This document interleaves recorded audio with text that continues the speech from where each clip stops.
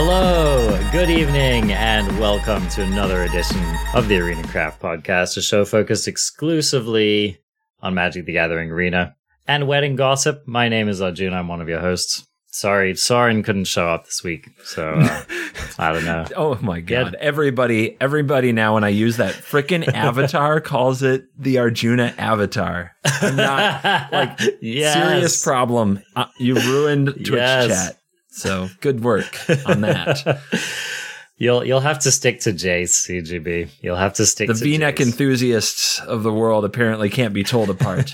I mean, hey, dude, he's a stud. We all know it. So yes, by the way, joining us today is Jace's day off, Covert Go Blue, and we are stoked to get into Crimson Vow today. Yeah. The set just dropped. We've both had like 2-ish days to play it. And how's the vibe check, CGB? How you feeling? Well, I'm always excited to record the Arena Craft podcast. And it's been going through my head what I want to say about this set in this format for falling asleep last night. It was just going through my head the same line over and over. So as much as I like to keep it positive and exciting, and of course I always strive to be entertaining, if I'm truthful with you, this is how I sum it up in a line. The new set. I love the cards. I hate the format. Yeah, dude. Oh my goodness. I have some of my own gripes to level. So yeah, we're going to get into that. I have some meta related stuff. I have some general arena related stuff to talk about. So it's going to be a packed show here. First, I just wanted to mention an exciting partnership which we've finalized, which is that the Arena Craft podcast is now officially sponsored by Untapped.gg. I feel like unless you've been living under a rock, you probably already would know about Untapped.gg. CGB's been using it and also been partnered with them for a while now. And so it's something that we're both really using on a day-to-day basis. Really great place to track your stats. They recently added a collection tracker, which has been a huge feature for me because I'm kind of a completionist and I like to keep track on how things are going. Also, they've had really good metagame tracking stats. And usually, I mean, it's a bit early in the format right now, but usually when Covert Go Blue and I are actually going to check out meta games and try to get any kind of data, we're both consulting Untapped.gg. So if you're not already using it, I highly recommend it. It's a deck tracker, it's a stats tracker, it's a collection tracker. It's tracking a lot of really good stuff. Anything you want to add, CGB, about Untapped.gg? Yeah. Link is going to be in the description. And if you click through and try it out, it does support the podcast now that we've got that cooking. So please try it out. It's free. Yep, exactly. We get a very small amount, but it is an amount from Untapped.gg whenever you follow that link. And so if you were going to download it, we appreciate you doing it through our link. Keeps them happy. It keeps us happy. It's also a way you can support the show without having to spend any money. So yeah, please go ahead and check it out. Untapped.gg is the nuts. It's one of those things that I think both CGB and I were already using before either of us were sponsored with it. So that just goes to show it's a great product. Totally free, so there's nothing to not like about it. Okay, CGB, I also want to talk about the format and how it feels. Yes. But first of all, I kind of wanted to level a more general gripe. Okay, we got Gripe Corner. We're starting off a show, the first show with Crimson Vow Legal. I got my little dig in there as the tease, and now we're going straight to Gripe Corner. What you got for us this time? Oh, wait. Is it people not playing with new cards, not crafting new cards this time? Because that's what it was last time. Is it the same? It's the same. It is the same. You got it. Got it. I guess I've become pretty predictable, but I've got a new angle on it, okay? So we're going to go for the jugular this time. Why would we not? It's a vampire set. So last time I kind of phrased it like it was an arena player problem, but in kind of just thinking about it more and also in seeing some of the responses to that kind of previous podcast that I'd done, I'm really starting to think that it's a case of don't hate the player, hate the game. We're trying to repair and rephrase the argument because last time we ignited a little bit of controversy. I understand. Reputation control is important. Brand is important. Go on, Arjuna. I mean, I appreciate the subtle dagger there, but honestly, Crafties, if I'm in a foul mood, I'll just rake into you. I have no problem doing that. So this is not my desire to repair things with you, even though that would be a very political and diplomatic thing to do. But no, I actually genuinely, I've been thinking about it, and I've been feeling like set release is the most exciting time on Arena. Like, bar none. Would you agree? Yes, for many different reasons, but go on. It's supposed to be, right? It's supposed to be like the 4 or 5 times that we get like a new standard playable set on Arena, like those weekends are supposed to be highlights. Hell yes. You know what I mean? They're supposed to be like those first dates that we look back on, right? Like, oh, honey, do you remember when we were just riding high and we had that first or second date? We like painted the town red and everything was great and it was just fireworks, right? Like we're supposed to feel that way about set releases. And I can't tell you, I already have told you, I don't need to labor how depressing it is to go onto the ladder and to just play like mono white, match after match after match. Or, depending on which little personal hell the matchmaker wants to put you in, for some people it was Izzet, for some people it was mono green. Regardless, it's just a super bummer. And what it made me think was that I feel like Wizards is really dropping the ball on incentivizing people to play new cards with set release. And I think that we could spend a whole episode talking about how that part of the game could be improved. But suffice it to say, there are so many different options that an involved dev team could implement if they wanted to make sure that people played new cards on the set release. So, for example, I remember when Eldraine released, they had that little, like, no-holds-barred weekend or, like, little segment where you could just play any card you wanted. And I don't know about you, CGB, but, like, I tried a lot of decks and I did a lot of crafting after that because, I played, like, some Fires of Invention stuff that was really sweet. I played some mono-green stuff that was really sweet. It kind of got me going on a number of different decks. And, frankly, like, it could even just be as simple as, like, okay, how cool would this be, right? So on set release day, you get one of those big like pop-ups, right? Like when you launch Arena. When after a banning or after any big thing, they give you like that little check it out window or whatever. Here are your rewards or whatever. So on set release day, they could give you a little pop-up and it would just give you like maybe 3 tribal decks, right? Like try this humans deck, try this vampires deck, try this zombies deck. And, it doesn't have to be like amazing cards. They don't have to make it rain with a bunch of rares, but they could just give you like a very, very solid, like playable on the ladder. You're going to get some wins, like good mix of commons and uncommons, chuck in a couple rares, just like solid vampire deck or whatever. And I mean, that could just be like a great basis for getting someone trying out vampires, right? Or I feel like there are so many different things that they could do to incentivize people to play new cards, or at least to try them out, right? And so it really made me think that it's like this combination of people feeling like the economy is against them, they don't have enough wild cards, they don't have any incentive. Basically, there's no incentive for them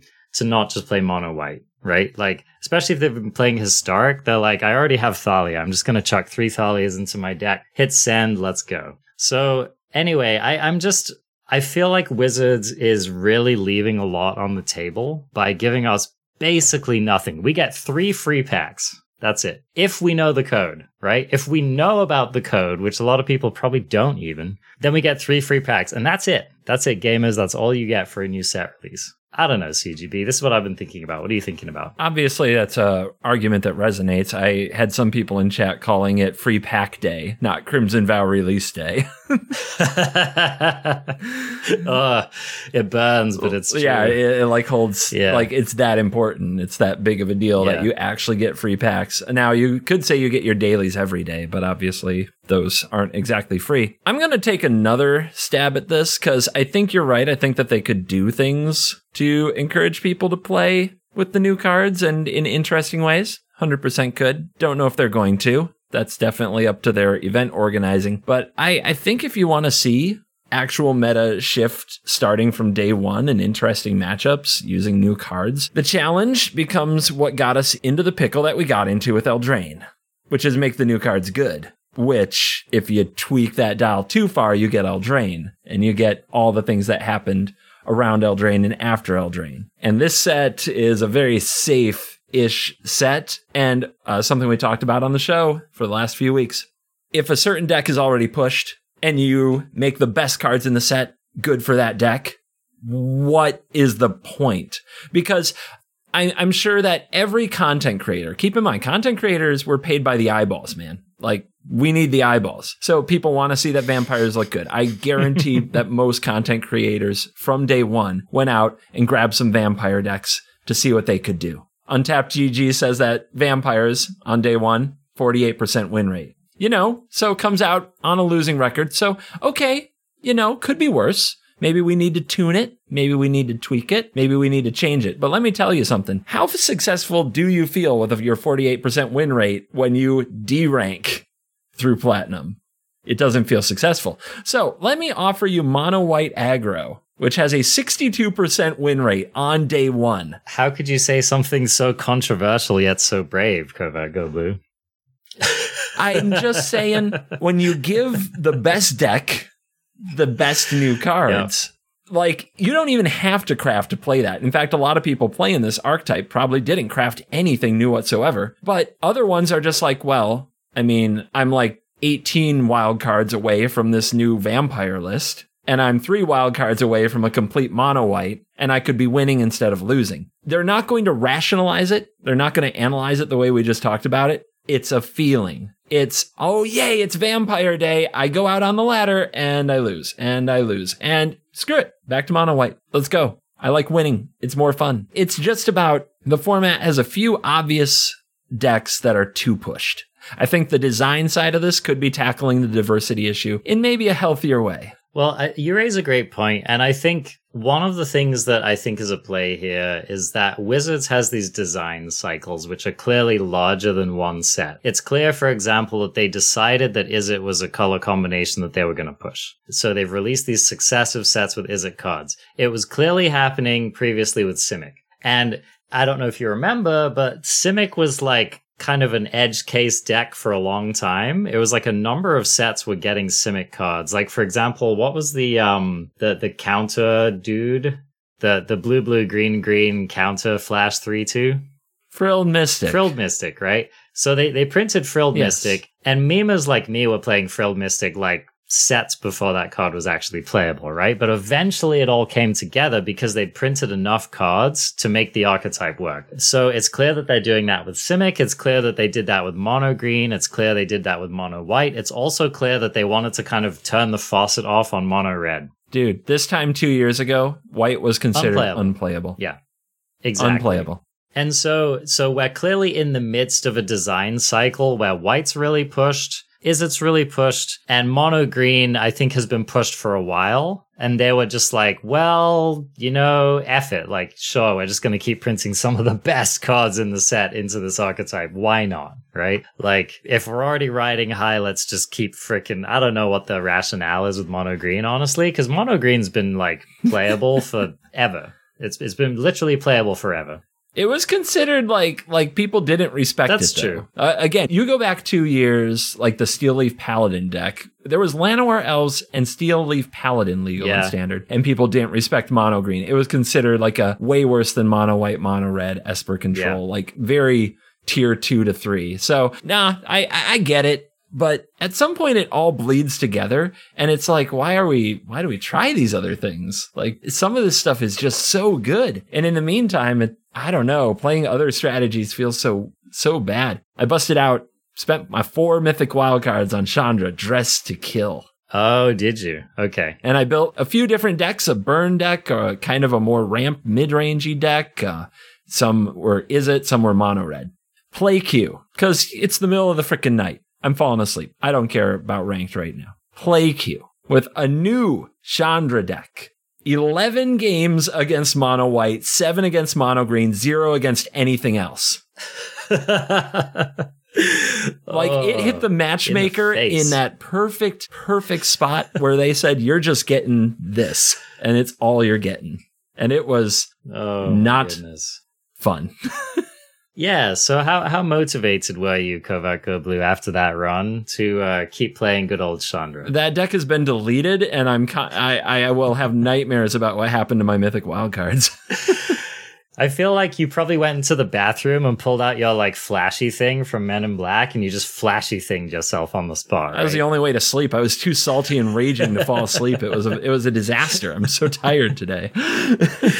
Oh my God. So unfortunately, there are just too many stories like that. And so I think that unfortunately, Covert Go Blue, you ran into that perfect Venn diagram of like Magic design kind of boning you and then arena matchmaking kind of boning you, right? I will say this. You probably slept through all this or had to work. Both are acceptable. At least I could join games. Yes. It was only a problem for a short time, and I have to give them props. Once they pushed out that quick emergency fix, it was pretty much as smooth as butter, right? That short time for a content creator was the first 3 hours of the set's legality in Eastern Standard prime time for most of the streamers who use that time slot. So I understand that this is no big deal for you West Coasters, but for the people who stayed up late in Europe and for the East Coasters who are doing a 9 to 5 streaming gig, it was a disaster that you couldn't even join a match with Sparky to show off the new cards or decks.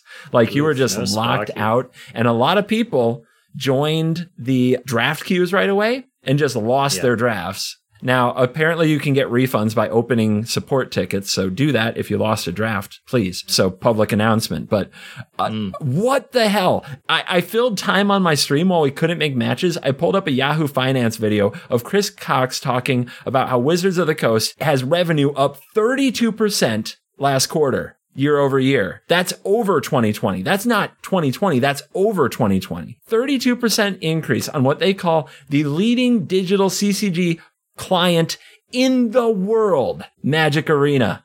And they can't really do a set launch and get the first few hours right. It's unbelievable. We could belabor this point, but I'm just going to mention it in passing that like, if this were an unprecedented issue, like, oh, whoops, for this event, it didn't go right. We had to push out a fix, whatever. Why is it every time, Covert? Every time. Why is it every literal time? It's every time. Whoops, we didn't see this coming. Like, come on, dude. What's going on? I mean, it's acceptable, right? That's what it's saying, is that it's acceptable. Like, Legend, a really good YouTuber, had a 12-minute video that he put up because he couldn't get in a match. He and I make similar videos. 40 minutes to an hour is our runtime. He put up a 12-minute video with one game and he couldn't join another match. Awesome. Content. Oh my goodness.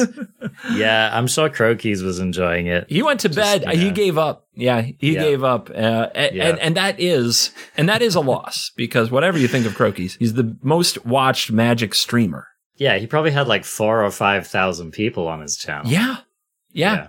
I mean, he packed it in because you just couldn't make a game. I sat around watching the cinematic trailer, MTG Remy videos. Anyway, it's a whole thing. Yeah. We got through it, but every time? Come on. Anyway, I'm sure they didn't just come here to hear the complaints. Well, yeah, exactly. But I think we'd be remiss if we didn't, A of all, just highlight that the technical issues continue, and B of all, highlight that like some of the new set blues also continue.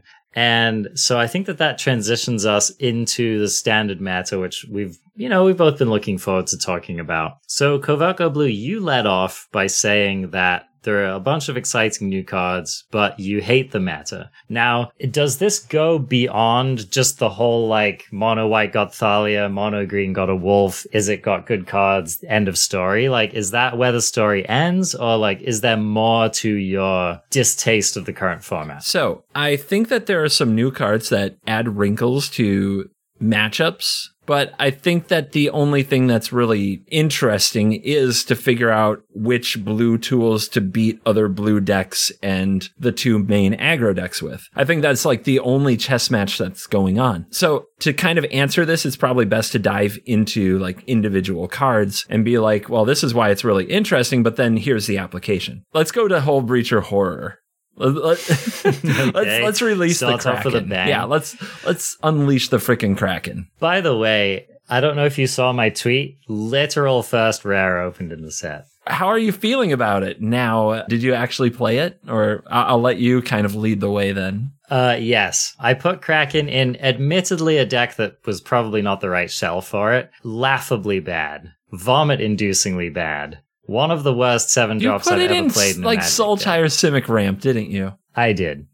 So basically, hey, I didn't have high hopes, all right? I'll put it right out there. Not a great test of the card. I saw a couple of people tweeted at me, hey, I tried some Simic lists, a couple Kraken lists. Why don't you try it out? And I was like, sure. You know what? Let's see if this is a card worth ramping into. Yeah, it's not a card worth ramping into. So he's blaming Twitter.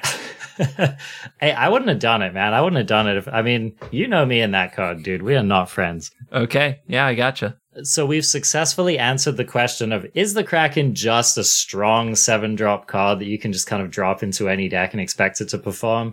Abso-frickin-lutely not. So that was the question that I answered for myself. So now let's pivot over to you, Covert Go Blue. I'm sure you're going to have a lot of good insights for us about like where it is actually good, if it is good. But I don't know. Like, I know that you were playing with it. So how did it pan out for you? I think this card it's a paradigm shifting thing in that you don't have to be the Epiphany deck anymore, because when the Epiphany deck runs into the horror deck, it becomes really hard for the Epiphany deck to resolve an Epiphany. You can build it all around your sorcery gets beat by my flash card. Because if you pair any instant at all with the horror, you can bounce the Epiphanies and they're just spending 7 mana and getting nothing for it. And it's, like I said, if you ever actually untap and have mana and cards in hand with the card, the game is just a disaster. And if you're in a blue mirror where both players do nothing, there's no excuse not to have some things to pair with the card. So it totally changes the dynamic of that matchup from being an Epiphany battle to being a Kraken battle. But my God, is Hullbreaker Horror versus Hullbreaker Horror battles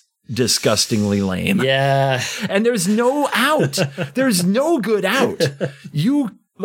I am telling you, man, there's no escape. When the Epiphany mirror was one of the dumbest mirrors ever, and we talked about this on the show before, it felt like it was pointless and stupid throughout. But Hullbreaker Horror versus Hullbreaker Horror mirrors are... How do you get out of this card? How do you escape just this card plus anything from either side when both people have it? I don't know. And I haven't solved it. And it comes down a lot to who has the mana to play a couple spells. But it feels so... It's mind melding. And I love Hullbreaker Horror as long as the rest of the world hasn't figured out how to play these mirrors. So like a deck that I'm running it's blue and red. That should surprise you a lot, considering where the power lies in the format. And it's basically you cut the Epiphanies, you cut the Galvanic iterations, you keep Leer, you keep Unexpected Windfall, you keep Hullbreaker Horror, you keep Smoldering Egg. And, I mean, if they deal with the Smoldering Egg that flips and they deal with the Leer, you eventually play the Horror and they don't get to resolve spells or have battlefields. I've played the Horror where I was probably behind by about 7 to 8 permanents on board, and I play it on end step. By the time my opponent untaps, they have nothing.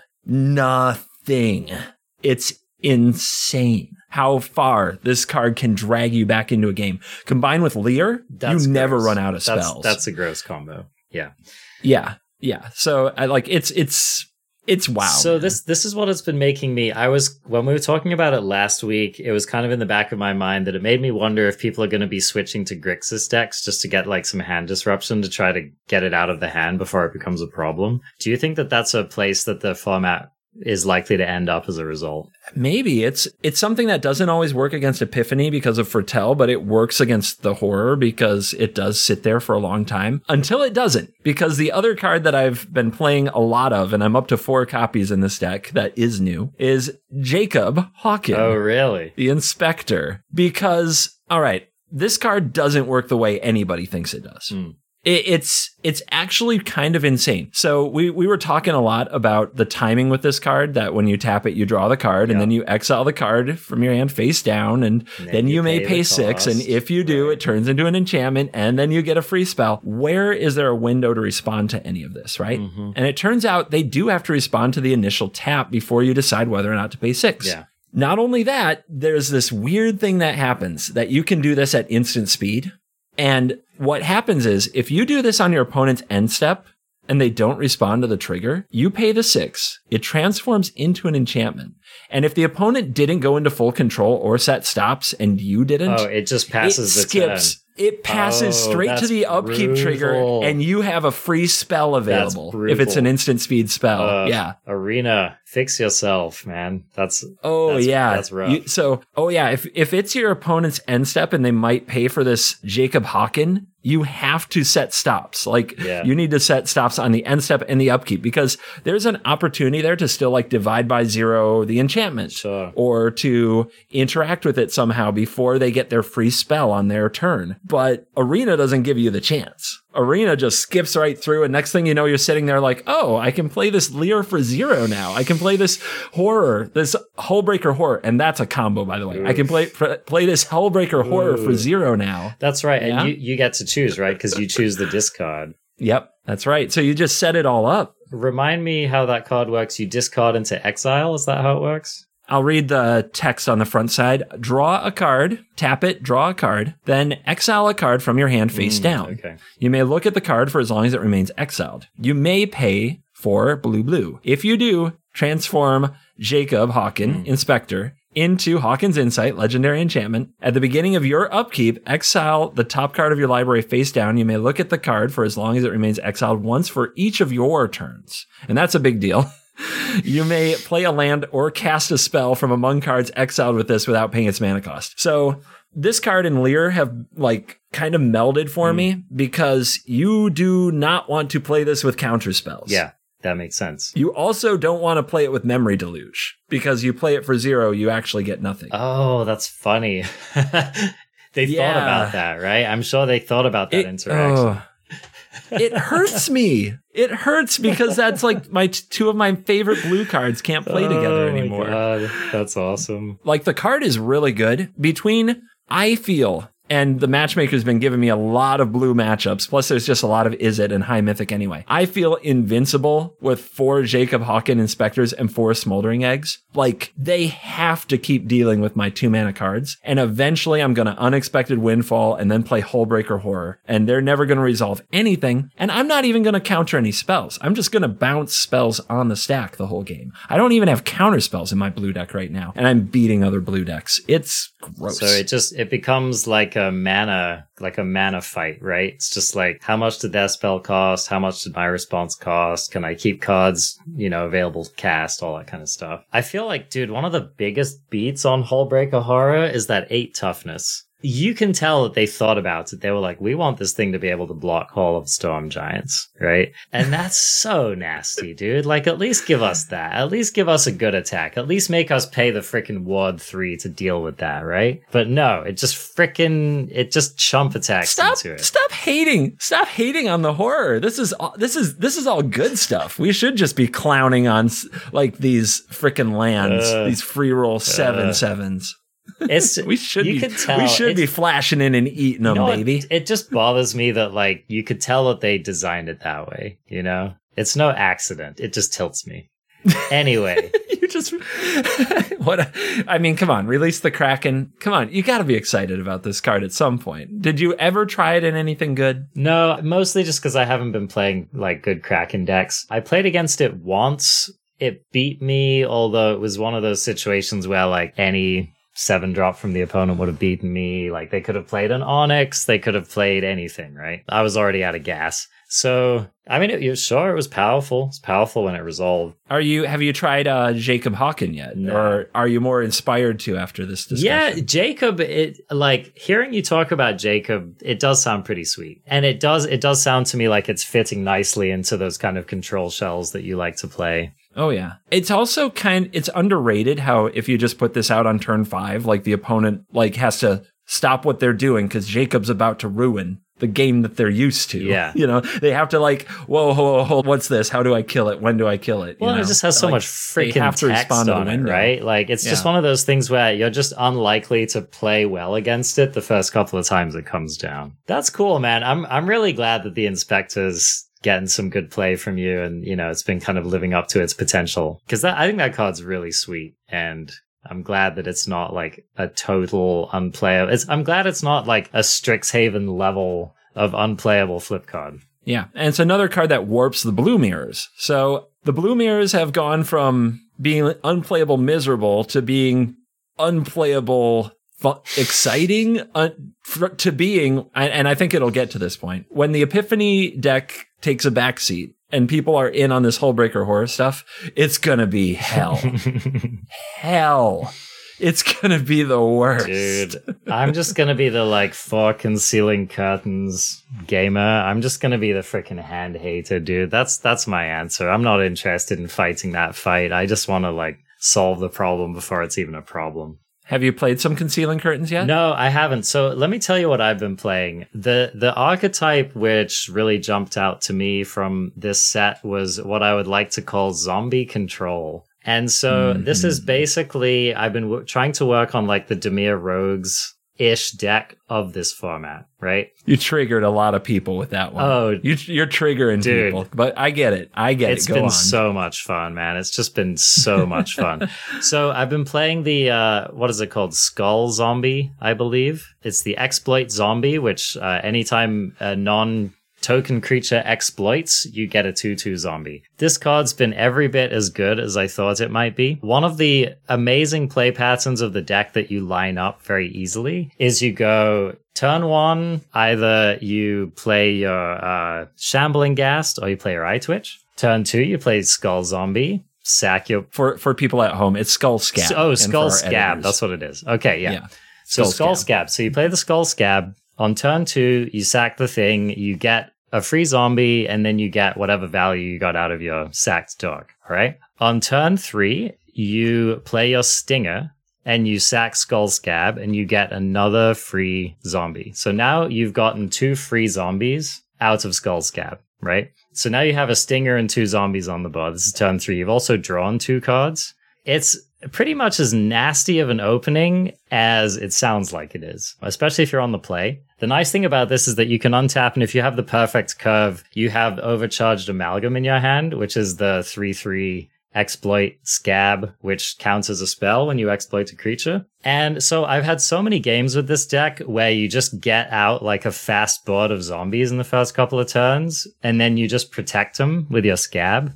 As soon as your opponent tries to wrath the board or do anything else, you counter it. Now you have an extra threat, and it plays that very, very familiar game. It feels a lot like the Simic flash decks of yore, where, like, you try to interact, they counter it and put a threat down. You try to interact, they counter it and put a threat down, and you're just dead, right? Anyway, this is... I actually recommend, like, for any crafties looking for, like, a really new archetype in the format, I would definitely recommend this deck. I've been having a lot of fun playing it. Another cool thing to note about it is that the only 4 rares that I had to craft to build this deck were the Overcharged Amalgam. The entire rest of the list is commons and uncommons. And a lot of them, like, if you've played any kind of, like, Rakdos deck or whatever, you'll already have, like, the rest of the shell, basically, because it's basically just your whole, like, treasure sack package. The deck's been doing, I mean, I'm not ready to, like, give a pronouncement on how good I think it is, but I've had positive win rates. I think I'm, like, 60% in best of 1. And I think I'm something like 66% in best of 3. I'm currently in Diamond. The deck, when it's running well, it feels unbeatable. I've had excellent matchups against Izzet, which have felt great. You kind of have all the tools that you need. You have hand disruption, you have early aggression, you have interaction. A lot of times I've managed to kill my Izzet opponents before they even reach 7 mana. So it has the potential to be a nightmare matchup. They do, of course, if they're running enough copies of the 2 damage Wrath, what's that one called? Cinderclasm? Yeah, so if they're running enough copies of Cinderclasm, they can get you in the right spots and kind of slow you down a lot. But that's the only problem I run into. So that was one of my draws to playing the deck, was that I think it has a really good Izzet matchup. And then, of course, you get to run sweet cards like Crippling Fear, which, you know, against mono white or any of these new tribal decks is just a total destroyer. So, you know, if you spend the first couple turns, like, getting a little wide zombie board and you take a little bit of damage, you avoid doing some trades, and then you just Crippling Fear your opponent's vampire board away, and the game's pretty much over. Yeah, that sounds fun. Yeah, I found that card to be good. It's been good against 3 decks that I've played. It can be fairly good against werewolves as long as you don't let them get their wolves flipped. Because surprising number of those wolves have 4 toughness when they flip, which is really annoying. 4 toughness is definitely like the inflection point in terms of toughness in this format. Parasitic Grasp no longer kills them. Crippling Fear no longer kills them. None of the red burn spells kill them unless you have like, you know, the dragon turning it on or something like that. Anyway, I'll post a link to the deck in the show notes. I think it's been really fun for me, and like I said, it's a total budget deck. So if you just want something fun to play, and especially if you're like one of those memers who really enjoyed Dimir Rogues, this deck, it's very different and it's not nearly as good as that deck was, but a deck can still be quite good without having to clear the bar of being as good as Dimir Rogues. I'm looking at the list on Twitter, at ArenaCraftPod on Twitter. We had some similar ideas. The version that I was playing didn't run the Skull Scab or the Blade Stitch Scab. It ran 4 shades, 4 Skyclave shades. Oh, so you're a bit more of an aggressive build. And it ran 2 Graft Reavers, the 2 mana 3/3 that does 1 damage to you, exploits to destroy a planeswalker. So like that spot was different, but most of the rest of the deck was the same. And I found the deck really potent. I also had 4 Divide by Zeros instead of 2 Divide and 2 Syncopate. Okay. And instead of your Crippling Fear and some of your removals, I had Meathook Massacre. Yeah, I tried Massacre and it was I had such a hard time figuring out like whether I wanted to play it, how many I wanted to play, which spots I wanted to play it in. It has obvious possibility of like you have a wide board of zombies and then you just use the Massacre to finish your opponent off. You can also accrue some, you know, incidental advantage over the game because you're sacking a bunch of stuff. I found it hard to fit in myself, but yeah, I definitely think that there's potential. And so it might just be correct to run that and just like learn how to pick your spots with it. I've got a problem. It's called Divide by Zero Meathook Massacre. I'm addicted. I can't. It's hard for me to stop. Fair enough. But I think that it's kind of trying to do the same thing. I found the shades were like killers. In the deck. Yeah, I found Skyclave Shade was an absolute beast. And usually I hate that card, especially in Best of One, because it can't block. But man, when you have Meathook Massacre to kind of get you life back and clear the board so you can be defensive, Crippling Fear would probably feel similar, although not as good now that you have more non-zombies. The Shade hitting for 3, the Fell Stinger hitting for 3, the Amalgam hitting for 3. It was like I was counting to 21. You know, we need 7 hits for 3 and the game is over. And I can't tell you how many times I flashed in Amalgam and sacked nothing. Oh, yeah. Just because I wanted a little bit faster, and then the next turn the opponent tried to sweep the board or whatever, and I divide by 0 and they're dead. Yeah. Like, we get into these spots game after game where it's like turn 4, turn 5. It doesn't feel like either player did much. It doesn't look like we have a good presence, but here it is. Okay, I make a Shade, and maybe I sack it to Fell Stinger and I bring it back. My opponent spends their turn, I don't know, deploying like some stuff, taking like a middling turn. I untap, and now I have overcharged Amalgam, and I hit you for 6. It's on. Like, the countdown is on. Yeah. You're going to die really fast. Yeah. And any interaction you try to have that's, like, big is going to get wrecked. So I found it a very sneaky deck. I agree. Yeah, you can really get your opponents, especially when they're just not really sure what you're going for. I'm not sure whether this is going to be, like, a tier deck in the format, but the initial results have been convincing enough that I think it's an archetype worth exploring. I do think that there is like a potential best version of the deck, and I think that it could actually be really good in certain meta games. So I wouldn't be surprised if this deck ends up being some kind of a player, especially if like in the next couple of sets they bulk it out a little bit, give us a few more good flash threats. Don't look now, but Crokies ran a tournament. Did you see this? Okay, he ran a tournament today, and the top 16 is tomorrow. It's single elimination. Yeah. It's new standard, so literally it's like been out for 2 days, and there's a tournament here. And so one of the 5-0 decks has all the cards that we're kind of talking about here: Shambling Ghast, Eye Twitch, Overcharge Amalgam, Fell Stinger. It also has Sedgemoor Witch and Jadar, Ghoul Collar of Nephalia for the 2 drops. Sedgemoor is something I didn't consider, but that could be really interesting. But it also has 3 Hullbreaker Horrors. Oh, God. So don't look now, but your baby might end up corrupted when people figure this out, because ramping into Hullbreaker Horror with Deadly Dispute. It's so powerful. It's so strong, man. Arjuna. Yeah. So anyway, yeah, I think that whatever the best build of this archetype is, I feel like it's got legs, and honestly, it has felt more compelling to me than either of the other two kind of extant tribes. Or I guess there's three, right? Humans is probably still the best, but like the vampires and the werewolves, like I think they're strong. Let's talk about vamps, right? Because Okay. obviously, a lot of people have been trying it. The latest game that I played, it was actually probably 1 or 2 matches before I hopped on with you. I was doing some streaming today. I played against a really low curve vampire deck, which seemed pretty well built. And it definitely did pounded me in the face. I lost. It was a best of 3 match. And it was just basically playing the 1-drop aggro vampire, basically all of the 2-drop vampires. Notably absent CGB. I don't know if you've seen a single copy of the Red Cemetery Dude cast. I have not yet. I've seen a few on YouTube. It hasn't happened against me. So I actually have not seen that dude, but I have seen plenty of the 3-2 that we were talking about, and that card I think has been doing some pretty good work. The card I've been really impressed with is the other 2-drop, which puts counters on the rest of the team. Do you remember what that vampire is called? That's the older one, right? It's from Midnight Hunt. Yeah. Oh, gosh. Vampire names. I know, right? Here's Vampire Socialite. Vampire Socialite. Right? That sounds right. So, yeah. Vampire and then the one Socialite. from this set, again, is called Blood Tithe Harvester. So I think both of these are just rock solid. They go right into a Rakdos Vampire list. And I think, another card which I still think is pretty good is also from Midnight Hunt. It's the 3/3 first striker that basically lets you draw cards if you do your opponent damage. Yeah, Florian. That is Florian the Voldaran. Yeah, so I think Florian, even though it's a 3/3, actually, I think you can, if you do damage to your opponent and then you do it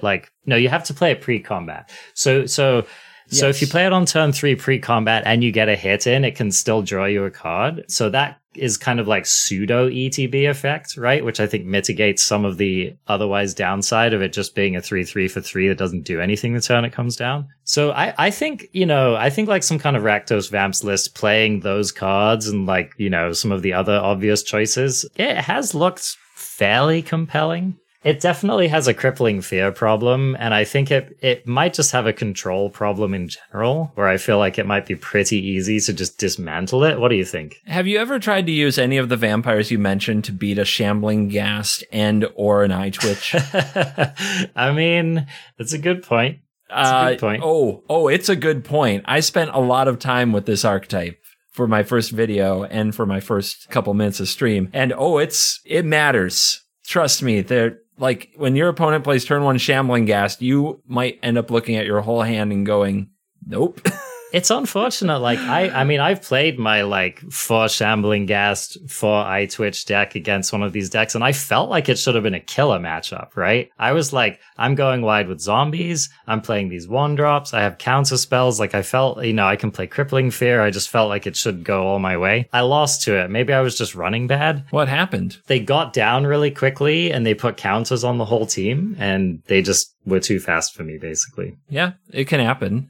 Sometimes being on the draw is being on the draw. This is what I've been trying to figure out, right? Is I feel like I'm usually pretty good at playing, getting in some reps with a deck and then just saying, oh, I don't think it's very good, or oh, this feels promising, or whatever, right? Playing the zombie deck, it was really challenging for me to figure out whether it's just inconsistent or whether I was running poorly. I feel like the deck should be incredibly consistent because you've got so many dorks. I'm playing Village Rites, I'm playing the Dispute, there's so much card draw, the Stinger draws cards, right? And so I felt like it should be a very consistent deck list. And I was running into mana issues. I was running into flood issues. I was running into having, having my disputes, but no dorks to sack, or vice versa. You're running into magic issues. Well, and see, that's what I'm trying to figure out, right? Is so am I just getting magicked? Or is the deck not good enough, right? Here's the thing. You need certain synergies to come together for your deck to work. Some decks don't. They're called mono white and mono green. Yeah, and I guess that's kind of a beat, right? Is that if there's a deck that's as good as yours, but all they need to do is just have any lands and have any spells, whereas your cards need to synergize, it's kind of rough. I will say that running an exploit deck with specifically Shambling Ghast versus any Thalia deck feels amazing. Because they're like, yes, I'll tax your spells. You're like, oops, no spells, all creatures. Oh, and your Thalia's dead. Sorry, bro. So that nice. felt really good. So I feel like Shambling Ghast is like one of the pillars like holding the format up against Thalia. And I actually think it's going to be... It's trying. Yeah, I think Shambling Ghast is like more important than ever. I think it's just a really great card. Yeah, white is far from unbeatable. It has some very bad matchups, and most of them play black. In fact, the whole reason to play black in the format is that white is so good and so popular, probably. Because basically a mono black blood money deck with 4 meat hooks and 3 blood in the snows and 3 Lulths and 4 Sorens and Fell Stinger instead of like Skullport Merchant for the most part. I was just having a lot of fun trouncing every version of white aggro that I came up against. Just slapping them around. It was really fun. As long as I drew enough lands to cast my hooks and get my treasures and cast my blood on the snows, it was a good time. And it felt like I had infinite cards because of Fell Stinger and Sorin and Lulth. Like, there was just always so much going on. It was by far the best Sorin deck I got to play. I tried Sorin in a number of shells. It definitely didn't work in like the Dimir zombie black flash kind of shell. It definitely didn't work very well in vampires, but it worked really well in mono black control style. Like it's just a perfect card in that deck, and it hits the curve in a spot you weren't even using before. And you know how the nut draw with that deck was Shambling Ghast into Lulth? Like Shambling Ghast, Deadly Dispute, Lulth, turn 3. Well, now you can have Eye Twitch, Deadly Dispute, into Sorin.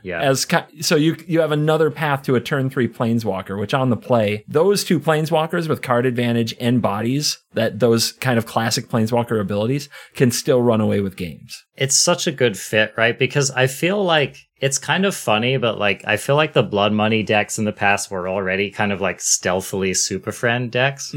And I feel like the inclusion of Sorin really cements them as being like, yeah, like this is really a Planeswalker deck. Like your Planeswalkers are your win cons, and everything else is just like finding you your walkers, protecting you your walkers, or getting them back from the graveyard. So yeah, I mean, just like we said in the review, like jump straight into that deck. And in my opinion, I feel like it's a perfect fit. And the only question is like, how many do I run? And is it the best Planeswalker for me to be running? But do you think that it like would you say solidly yes? Like if you're playing a mono black Blood on the Snow deck with Lulth and stuff, like you absolutely should add some number of copies of this to your deck?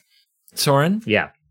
Yeah. I think that Onyx was always kind of like borderline, right? It was kind of like a one-off. Yeah, and Valky. Yeah, they're so expensive, and Divide by Zero is such a card, and they're like too slow against every version of Izzet, negate fodder, right? And Sorin takes that fight to the battlefield quicker. It comes down faster. It forces the opponent to start being more defensive faster. And I felt like Professor Onyx has been out of my deck since I started seeing a lot of Galvanic Iteration in the meta, but has still been lurking in other decks. Same with Valky, I haven't had in my deck for a long time, but other people still play it. I think in the meta we have, it's Sorin. I don't know how you defend. In the mirror, I guess, is where Professor Onyx is a card and Valky are a card, so maybe they're a sideboard strategy if you want to play best of 3. But I can't defend them in best of 1 when you can be on the battlefield as fast as Sorin is. Yeah. I also just think the life gain is really crucial. It's like the life gain from Onyx is super crucial, but oftentimes you're just dead before you really get that online. Yeah, I do think like just being able to kind of... Because all that deck really needs to do is stay alive, right? If you live long enough against any kind of creature deck, you're gonna win. Yeah, I like that as well. I also just like the fact that Sorin can drop and just make 2 vampires right off the bat, Like, you make a vamp, if no one damages Sorin, you can make another vamp, and sure, you're cashing it in. But just being able to get 2 creatures out of it, if that's what you need, I think is really good. Yeah, and their lifelink is really good if you just want to make bodies and make Mono White's life more difficult as you try to bridge and take your time to get up to Blood in the Snow. Yeah. How good is Fell Stinger, man? How good is the unicorn stinging mega zombie scorpion? Okay, so I don't know if I'm just have a crush or whatever, but I have been loving the Stinger. Dude, it's not just you.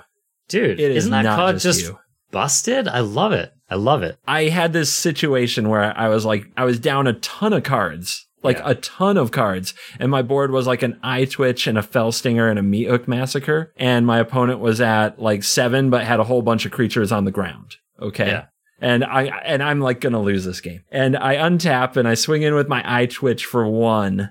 And I like cast Divide by 0 on my Fell Stinger. And I recast my Fell Stinger and I sacrifice my Eye Twitch and I draw 2. I draw like another Fell Stinger and another Divide by 0. And then I target the opponent. And remember, I have a Meat Hook. And then I divide my Fell Stinger and target them again. You just drain them out. They're dead, Arjuna. It's a burn spell. You know what my favorite thing to do is?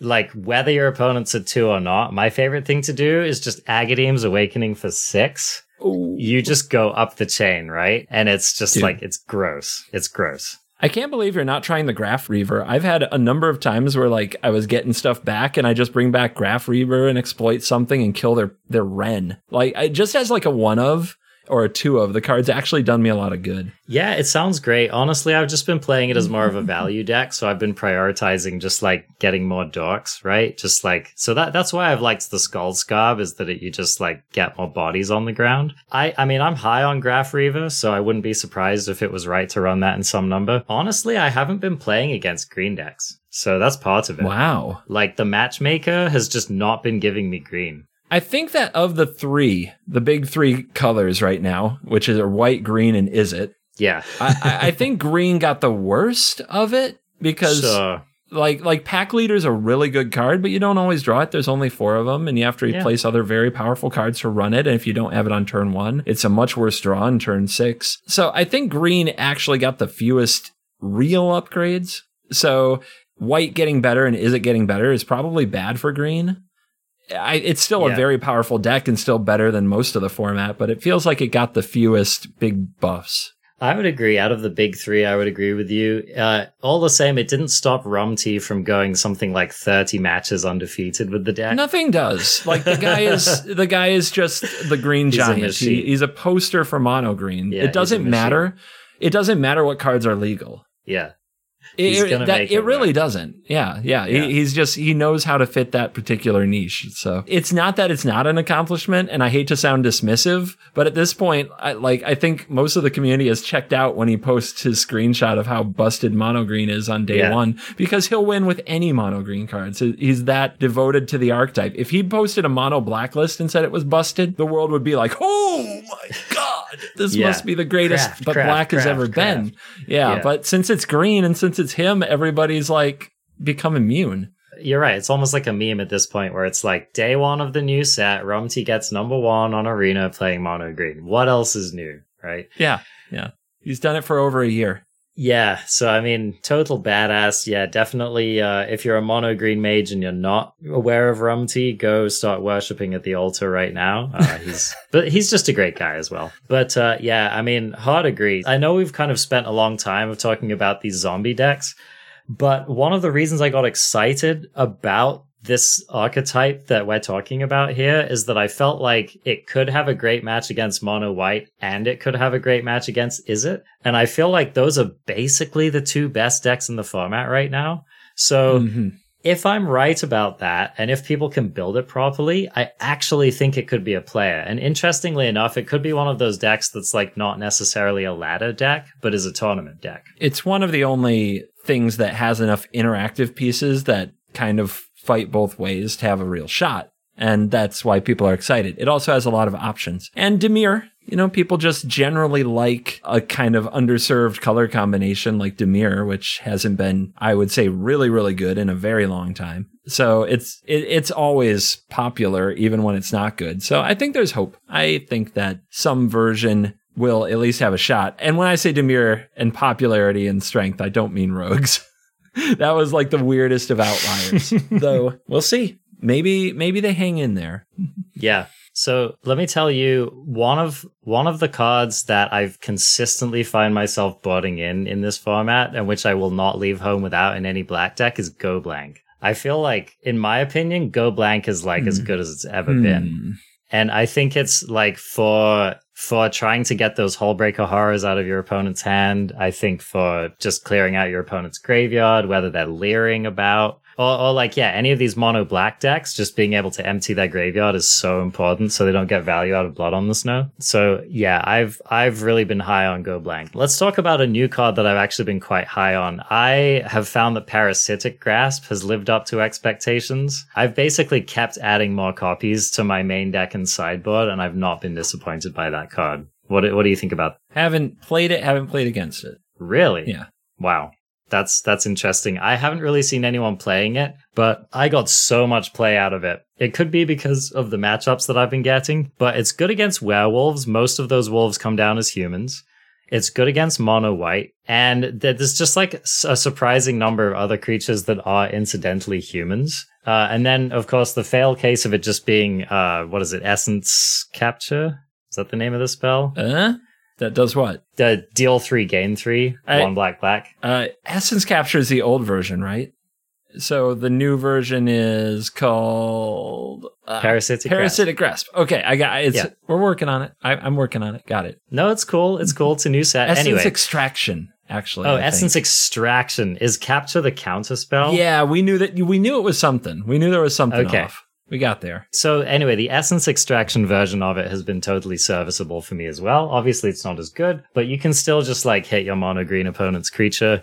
I do love that this can kill the Werewolf Pack Leader. That's just like awesome. Anyway, yeah, I've been really impressed with that card so far. Maybe it's just day one meta, but I've really liked it. I'm trying to think about other new cards that have been impressing me. Well, in mono white, it's been interesting to see kind of the wrestling for mono white's 1-drop soul, because Thalia is showing up. Like there's no question. Thalia is freaking everywhere. And the very first time I played Thalia against my green opponent, I knew, oh God, this is actually really nuts against mono green. Their Ranger class didn't come down on turn 2. Their Blizzard Brawl, like I Skyclaved Apt whatever creature they played on 3, and they couldn't play Troll into Chariot. Blizzard Brawl, and they couldn't play Chariot. Yep. They couldn't do either of those.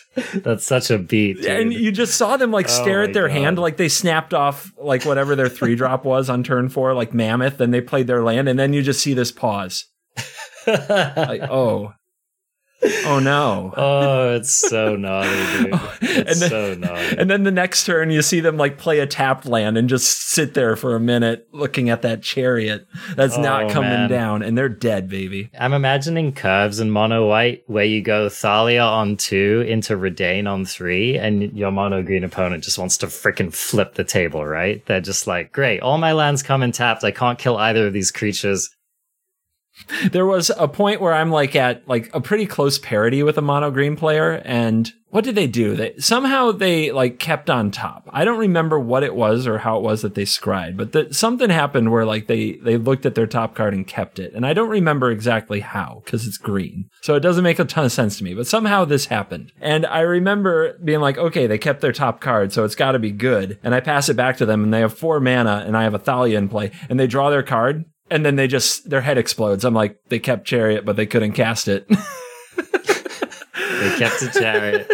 Oh, man. Oh, man. You're just going to see so much of that, right? Where there's your opponent confidently moves into their turn, and then there's a pause, and then you kind of see their lands highlighted. And then eventually you see Thalia highlighted, and then they just explode.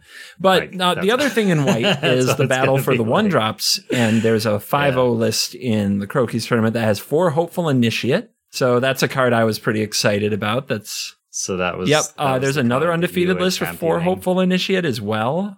There are multiple versions with, I'm not kidding, Codespell Cleric. Dude, Codespell Cleric showed up for me on day 1 of this format. I literally hadn't seen that version of the deck in a long time, because people were playing like the Worlds version, right? They were playing the Dog version, and that kind of became the de facto list. And I literally hadn't seen it for like probably a month or more. And for some reason on day 1 of this format, it was like Codespell Cleric Central. I have no idea what was going on. I was seeing the Spirit. It was like the Spirit Codespell deck, right? Yeah. It was the 2 spells deck. It does look like there might be like a critical mass issue, because the other card that's actually been getting me in the way that Selfless Savior got me, the Selesnya Humans deck, and some of the mono white decks, I don't know how they do it, but Allenbrock Escort is always in the hand with Luminarch Aspirant. Like that card, you can sacrifice it to give a creature with a +1/+1 counter indestructible or lifelink. They always have them together. I have never once seen them play this card on turn 1 and then play a Sun Gold Sentinel or a Clarion Spirit. It doesn't happen. They always have the two of them. And I'm always like, God, are we really doing Selfless Savior Part 2? Are we really doing this again? They always have it, man. It's disgusting. Rough times in Whitelandia. That's interesting. I haven't played with or much against that 1-drop training, dude. What's that one called? The Initiate? Or the Initiate. Hopeful Initiate? Hopeful Initiate. That's the one too with training, right? Yes. Yeah, I watched some other streamers play against that card, and it looked exactly as I thought it would, like kind of embarrassing because maybe it was just people playing more controlling lists or, people who are consistently able to answer the 2-drop. But I feel like if you play that on 1... If it's a streamer playing against it, you can't evaluate based on that because streamers have the privileged God accounts to get great draws and always win. I suppose they do, huh? Well, I didn't factor that in, Crafties, but there you go. You know what? All I gotta say, CGB, is I didn't get an intern. No. When I signed my contract with the devil to stream Magic on Twitch, there was no intern at WotC clause. So I heard they're thinking about just letting anybody do it. Just let anybody stream Magic the Gathering on Twitch. All you gotta do is sign up and hit some buttons. That's what I heard. I'm not about that, man. I'm the cemetery gatekeeper of this graveyard, man. We gotta shut that down. I gotta keep these whitelisted streamer accounts to myself. Oh man, we're losing our edge, CGB. What are we gonna do? I think I'll be okay. Okay, but you were impressed with the trainee or whatever, and it seems to be doing some work, so maybe that is the new de facto 1-drop. I'm still not convinced after my just cursory kind of watching some games play out and whatever, but, it's going to take some reps. I suppose time will tell. I think we've done a pretty good overview of the format. Was there any other card you definitely wanted to highlight? I wanted to talk a little bit about werewolves. I've seen a number of werewolves lists. Maybe it's just because I've been playing in Platinum and Diamond and stuff. But I saw some 3-color werewolf lists, and at first I was like, preposterous. How could you possibly do it? And then I remembered that the mana bases are actually pretty good. And also a lot of these some fairly playable werewolves are 3-drops, right? So yeah. So we have the Haster one. I'm so bad with names. Reckless Stormseeker. Yeah, so we have Reckless Stormseeker. I also saw people playing the Graveyard Eating one with Ward. Graveyard Trespasser. Yep, Graveyard Trespasser. So is there anything new, though? Because the mana bases were pretty good. Jund Werewolves and Naya Werewolves are both things that we played before. Yeah, I'm trying to think if there was anything particularly notable that stood out to me that they were playing in these lists. The other pack leader? What's it called? It is a pack leader. Is it? That's so tilting. Oh, yeah. Yes, it is. It's Ascendant pack leader. So the 1-drop and the 2-drop are both called pack leader? Check it out. The 2/1 is called Ascendant pack leader. Pack leader is one word. Yeah. The 2-drop is Werewolf pack leader. Pack leader is 2 words. That is... How tilting is that? You know what that means, Covert Go Blue? Is that you're going to search on Arena for one of them, and you're going to get the other one, and you're going to be like, wait, what happened? What the hell's going on here? That's so But when bad. you have them both, who's leading the pack? It's either spelled one way or another. Who's the leader here? I think this is what happens, right? Is that the Ascendant pack leader comes down on turn 1 and it's like, yeah, I got this. And then the Werewolf pack leader comes down on 2 and it's like, no, you don't.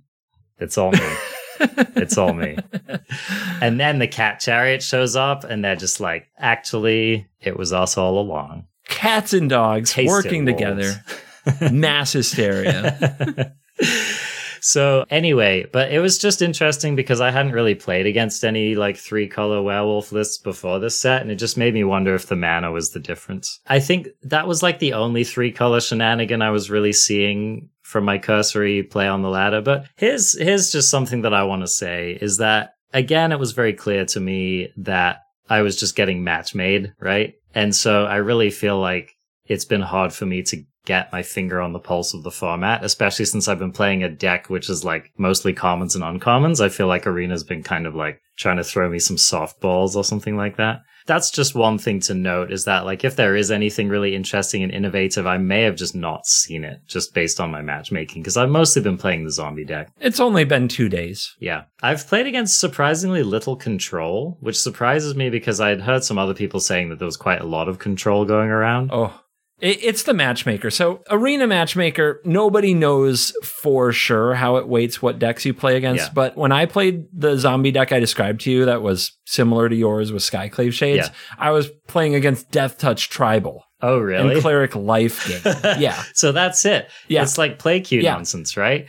And that's in Mythic. That tells this you, is happening. That's what I'm saying, is like Arena just doesn't think it's a good deck because it's all commons and uncommons. So then today I play my Hull Breacher Horror, Is It deck. I didn't play against a mono white all day. Yeah. Just all black control, blue control, Is It. Like every single matchup, every game, which it's like, I'm ready for that. Like I said, I have the 4 Smoldering Eggs, the 4 Jacobs, and the 3 Hull Breacher Horrors, and it was a feast for crows, man. A feast for crows and Krakens, baby. You know what my biggest matchmaker tilt was on day one? So day one, I fired up 75% of my matches are mono white, right? I'm starting to get tilted on stream. It's really annoying, right? All I had to do to solve that issue was I main decked 2 Parasitic Grasps, 0 mono white the rest of the night. So I considered that a win. I beat them just by putting cards in my deck that the matchmaker was like, oh, we can't be having that. So, yep, that's how I sidestepped it.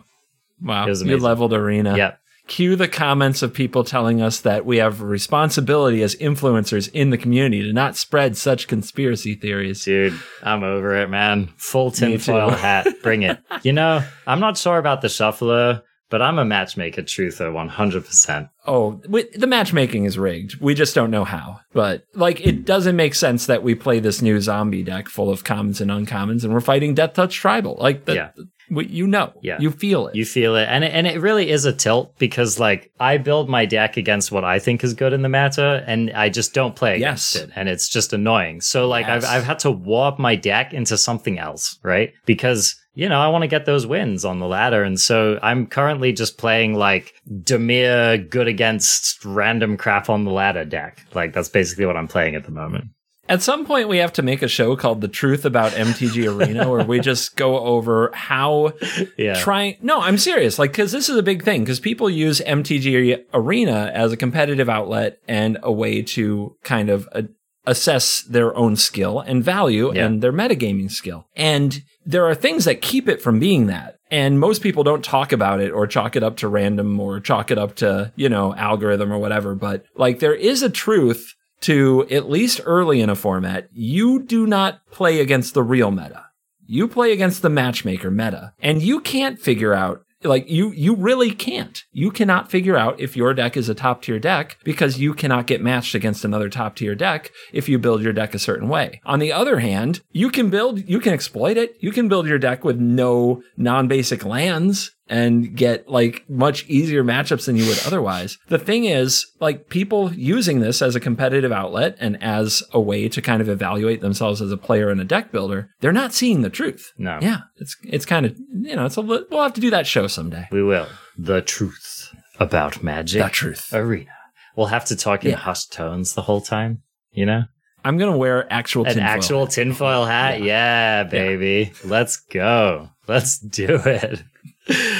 Anyway, I think I answered your question about anything else on the ladder. Played a lot of rando decks. A lot of them weren't very good. Anything you want to play this week? Anything on your list now after either after our show or? It's more about what I'm not going to be wanting to try. So Crafties, anything in the Sultai constellation, just burn it.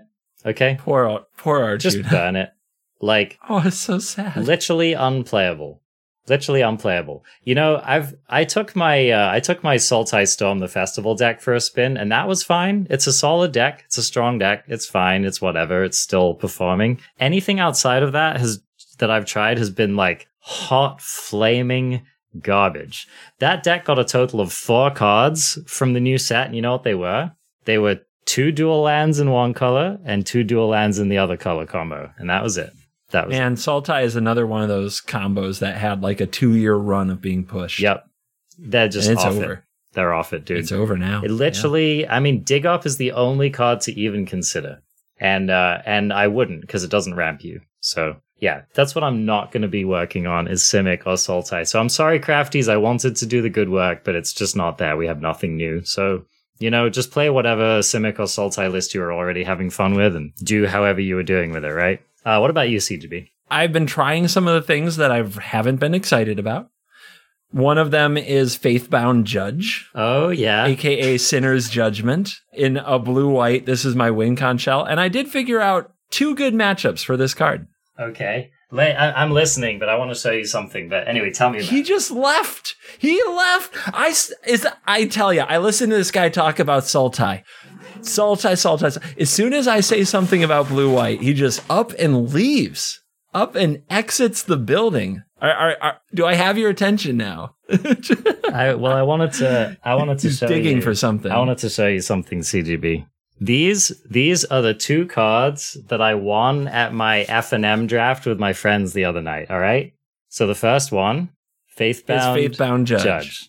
The second one, I can't get away from this card, man. Dude. I can't get away from this card. Give in. Give in. It's so good.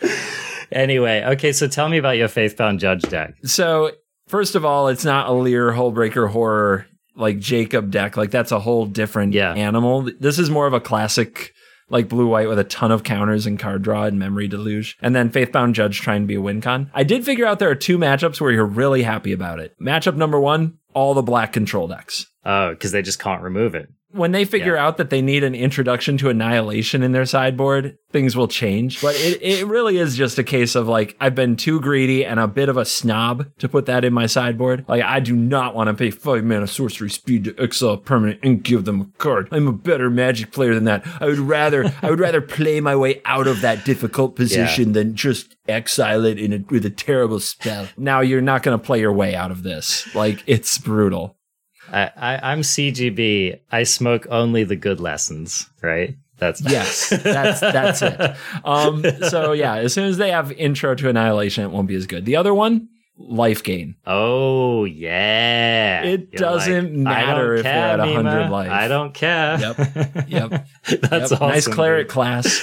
Yeah. Oh, so I'm gonna keep working on the Faithbound Judge blue whitey thing because it's actually pretty fun, and I don't know that it'll be good, but it suits my play style. So and it does make the opponents who are trying to play Izzet kind of miserable. Although I don't know if they'll ever beat a Hullbreaker Horror in its life. So that's one thing. The other thing I'm going to try is a current 5-0 list in the Croquis tournament, which will conclude tomorrow. So I hope this player does very well. Philippe Landem is playing Blood Money, but it has 4 copies of Edgar Charmed Groom. Oh, so wow. Yeah, it's using Edgar as just a value package where you sacrifice it, it dies, and you just crank out those 1/1s. Huh. Yeah. Very interesting. Yeah. I will say, I played against Edgar once, and it did not suck in our games. I don't know if it was just that particular spot it was good against me, but it did show me. It did show me real hard. I played it in Vampires, and it was horrible. Okay.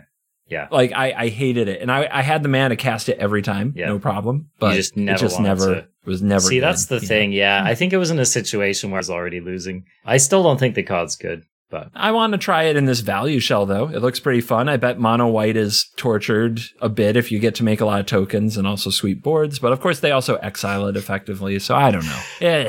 Mono white. They just exile everything. Who cares? I feel like it's so CGB to be like, so I'm going to play this Markov card, and it's only there to get sacked to Mystical Dispute so I can start churning out tokens. Like, Deadly Dispute, but yeah. Yep, bingo. That's like the most CGB thing ever. That's up my alley. And it also keeps it from getting exiled, so I'm glad you mentioned that. Yeah. All right. Yeah, that's pretty cool. I mean, I'm enjoying trying these new cards, so I don't know if any of them are going to topple the big 3, but we'll get down in the first week while the getting down's good before we're just thoroughly, seasoned and cynical and world weary standard players. Play your overcharged amalgams and Jacob Hawkins now before they're making people miserable. Indeed. And they're salt scooping to them. Yep. Yeah, that's where we'll be in 2 weeks. Yep. I haven't played against the Jacob, so I'll take your word for it. But I do think that the Amalgam is definitely a top 5 card in the set. I think you're going to see a lot of that card. I think it's going to end up being just like a total staple in some deck that you absolutely hate, and you're going to start groaning every time you see it. Just wait till you see the Hullbreaker Horror Mirror. Oh, man. Just wait. Oh, man. Oh, last story. I did have one of those never-ending Hullbreaker matchups, and for me, it was life gain. So it was literally, I'm sure you've had games like this, right? Where like I had Hullbreaker down, I bounced their whole board. They just play that whole board again and gain like 25 life. And then like I bounce everything again and then they just gain 25 life. And eventually I'm like, well, this was fun. Scoop. So anyway, I guess that's going to roll us out here. Just another Arjuna losing story. What's new?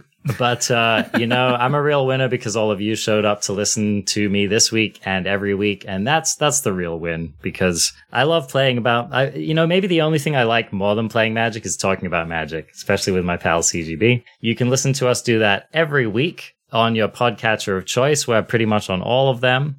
You can also find us at Spotify. You can watch this show live or, moving us talking on Covert Go Blue's channel. You can also catch Covert Go Blue streaming multiple times per week.